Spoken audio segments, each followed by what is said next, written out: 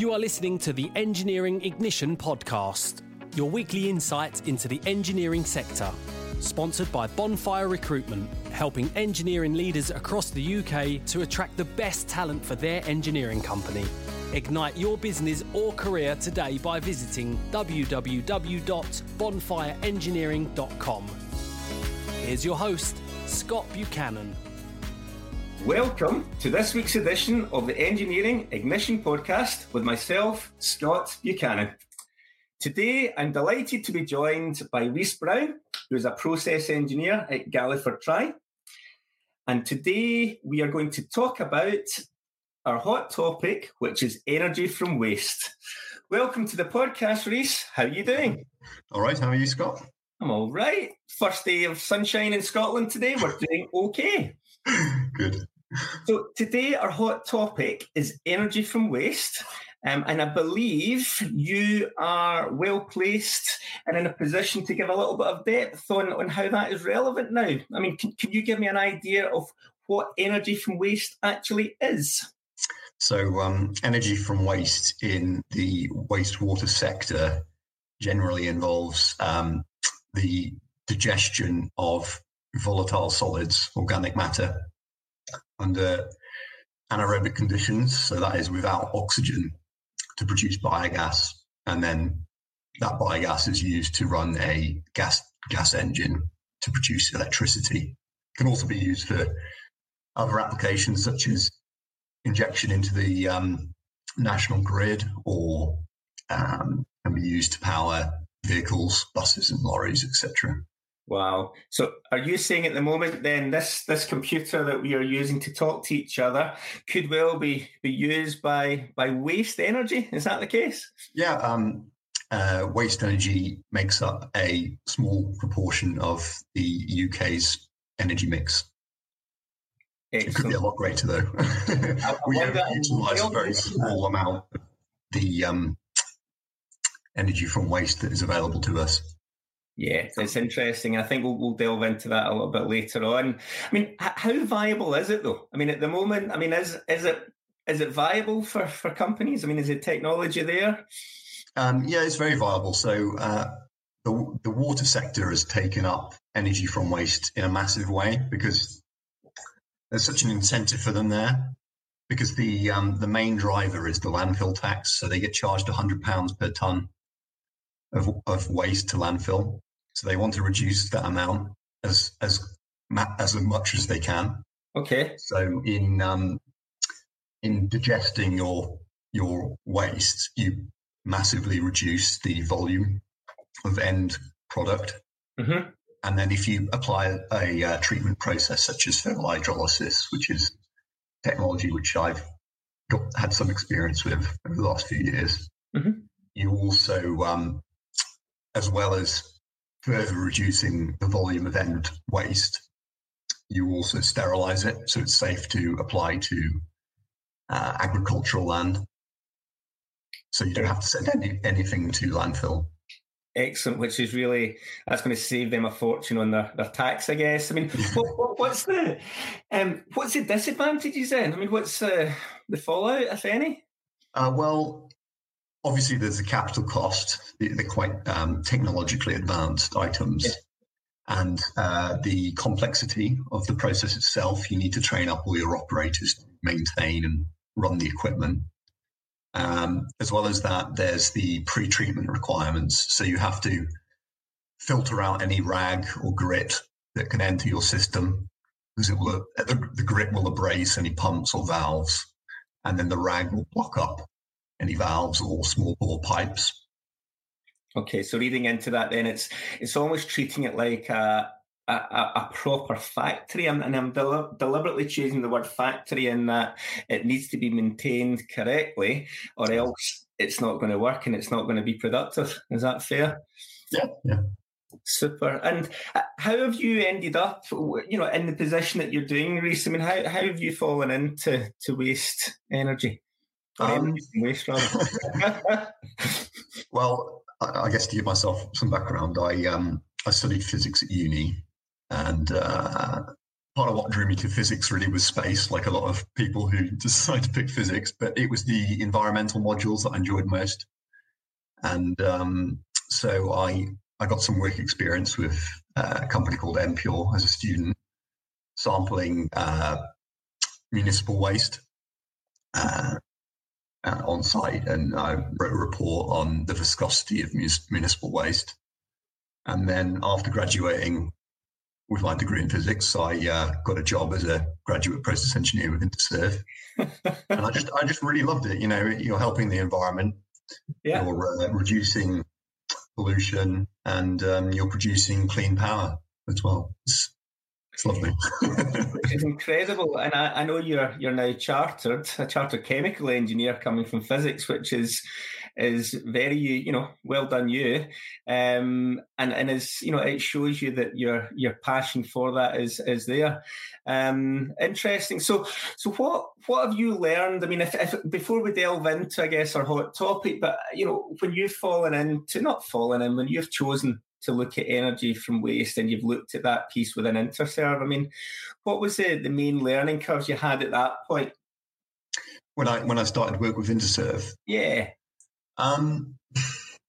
Because you've came from a physics background, and then you're looking at something completely different, I guess, but with, I guess, the educational piece in your head coming from a physics background, from a mathematics. I mean, I spent a lot of time improving my knowledge of fluid mechanics and hydraulics, and working on thermodynamics. So the fluid mechanics would be for sizing pumps, and the thermodynamics would be for heat exchangers. It's more, so physics is more theoretical, whereas now I'm a chemical engineer. I have to apply things to real life situations, but I enjoy that more. I enjoy you spend so many years designing a plant, and then you get to site and you commission it, and you see, you actually physically hold what you've spent so many months designing. It's really rewarding. Super. And so what does that actually mean then? So I guess, look, in my experience, I remember working with a number of clients where biomass was the new up-and-coming energy solution.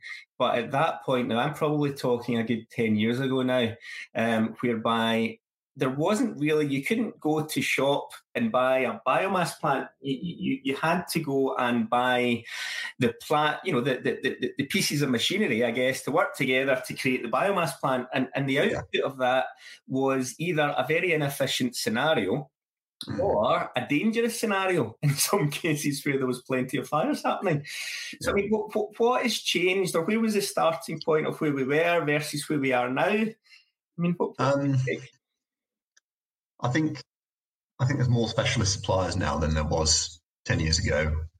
For example, thermal hydrolysis. I can think of at least half a dozen people who specialize in that kind of equipment.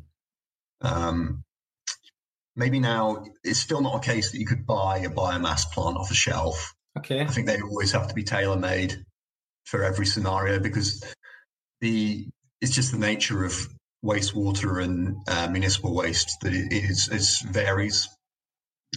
So you always have to create a bespoke item to some degree.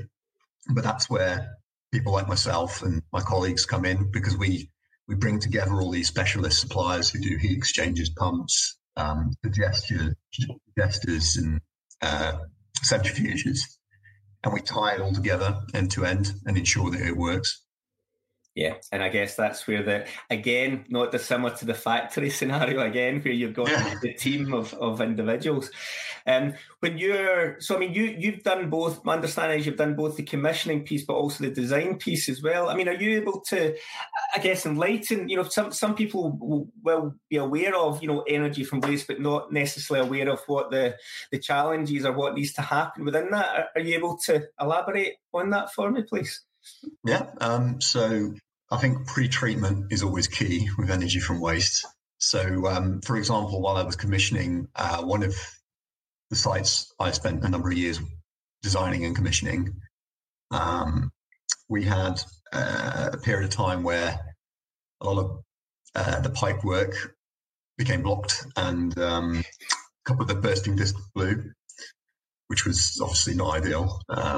So I had to sample a lot of the sludge and sieve it out, and it ended up transpiring that we had a load of wool coming into the works. So the wool had obviously ranked up, even though you filter it out, because it's shaped, it's like a piece of string. So you can apply a filter, it will pass through the filter, and then rewind in the pumps downstream, or the paddle mixers, or whatever you've got, centrifuges. Sure. And then you end up with like a big jumper blocking up your valves.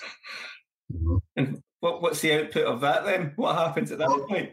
You have to ensure that the catchment that feeds into your process isn't discharging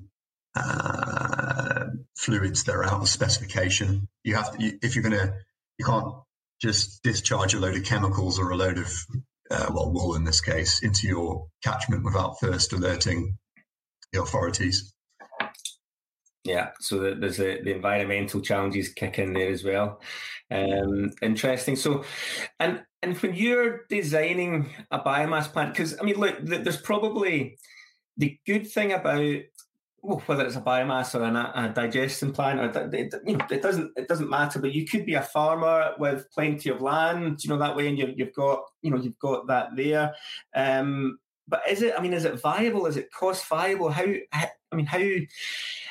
What investment versus return needs to happen, and I guess what is the running cost within all that to make it work? So the viability is that you avoid landfill tax again, and the incentive is that you can produce about 1 megawatt per ton of dry solids. Okay. So that's a significant amount of power, and you usually end up not having. You can even export power to the grid, so you can make your whole process completely self-sufficient as far as power consumption. And sewage treatment works are power-hungry processes, so that's something, saving a lot of money there. And then you could even some sites you can even export as well. Good. And have you? I don't know whether you will have been exposed to this because you're obviously focused on what you do. How competitive is it between other renewable energy sources? Do you know that way? What's to stop the farmer going and get some solar panels or a turbine or whatever? I mean, how does it all fit in? What I'd say to that is I think it's best to have a mix of renewable energy sources. So yes, the farmer could cover a field or two in solar panels, wind turbines. But if he has livestock, he still has the issue of all the waste that the livestock produce. Mm-hmm. And you can't just allow that to run off into the river. You have to control it nowadays. Mm-hmm. So if he's got that issue, why not make it a resource for himself? Why not digest it and produce power? Mm-hmm. Absolutely. And is there any, I don't know, is there any new technology within what you do that's coming along or might be getting developed that may be, advantageous to what the industry is? Yeah, so one thing I've heard about is that the thermal hydrolysis process, which is breaking down volatile matter under high temperature and high pressure to make it more readily digestible and hence produce more power and remove more solids. One idea currently is that rather than having your thermal hydrolysis plant upstream of your digester, mm-hmm. you insert it downstream of your digester and then have a second, much smaller digester downstream of that plant. So the benefit in doing that is that you break down a significant proportion of the biosolids in the first digester, which are readily biodegradable. And then all the solids that haven't been broken down by the first digester are hydrolyzed in your thermal hydrolysis plant and then broken down in the second digester. So in doing that, you don't need as big a thermal hydrolysis plant because it's only sized for the more stubborn matter. You're not putting it upstream of the first digester. So you save on capital cost and you save on running cost too. So you end up with more power available to either run your plant or export to the grid. Wow, and that says everything. It sounds like a win-win scenario all round. I mean, is there there disadvantages within that at all? I mean, what's the maybe space or something? I don't know. The capex would be slightly higher because you do have to install a second digester. Mm-hmm. But a lot of existing plants have two digestion stages anyway, because they're from decades ago when you didn't have thermal hydrolysis at all. So you had primary and secondary digestion instead. So you could just insert your thermal hydrolysis plant in between those two stages. But I mean, the payback is faster anyway, from what I've seen on pilot studies. So although your capex might be higher, you pay it back in a quicker time. That sounds awesome. And is that the future then? I mean, is that the way things are going, or is there's other angles within all that? Well, I also hope that the water sector becomes not just a provider of clean water and a treatment facility for wastewater. I hope that they start making real use of all the products that are in wastewater rather than just spreading them on land. So most treatment plants currently, they don't remove any of the microplastic from wastewater. They don't remove any of the drugs from wastewater. And those are all just spread on land or incinerated or something, So the way I'd like things to go in the future is to be people to see that as a resource. So we recycle all of the waste, the plastics, the drugs that we emit in our wastewater. We obviously sterilize them, and then we use them again. Yeah. That's really you're speaking, a lot of sense. I mean, if you take the concept of, I guess, hydroelectric power, whereby it's constantly there, but actually think about how often it's really. I mean, I don't know too many new versions of that's come along. And actually, if you think of what you do and what within anaerobic digestion and waste from energy, there's nothing stopping additional, pieces of the energy jigsaw coming together. Especially for the environment. Yeah, no, absolutely.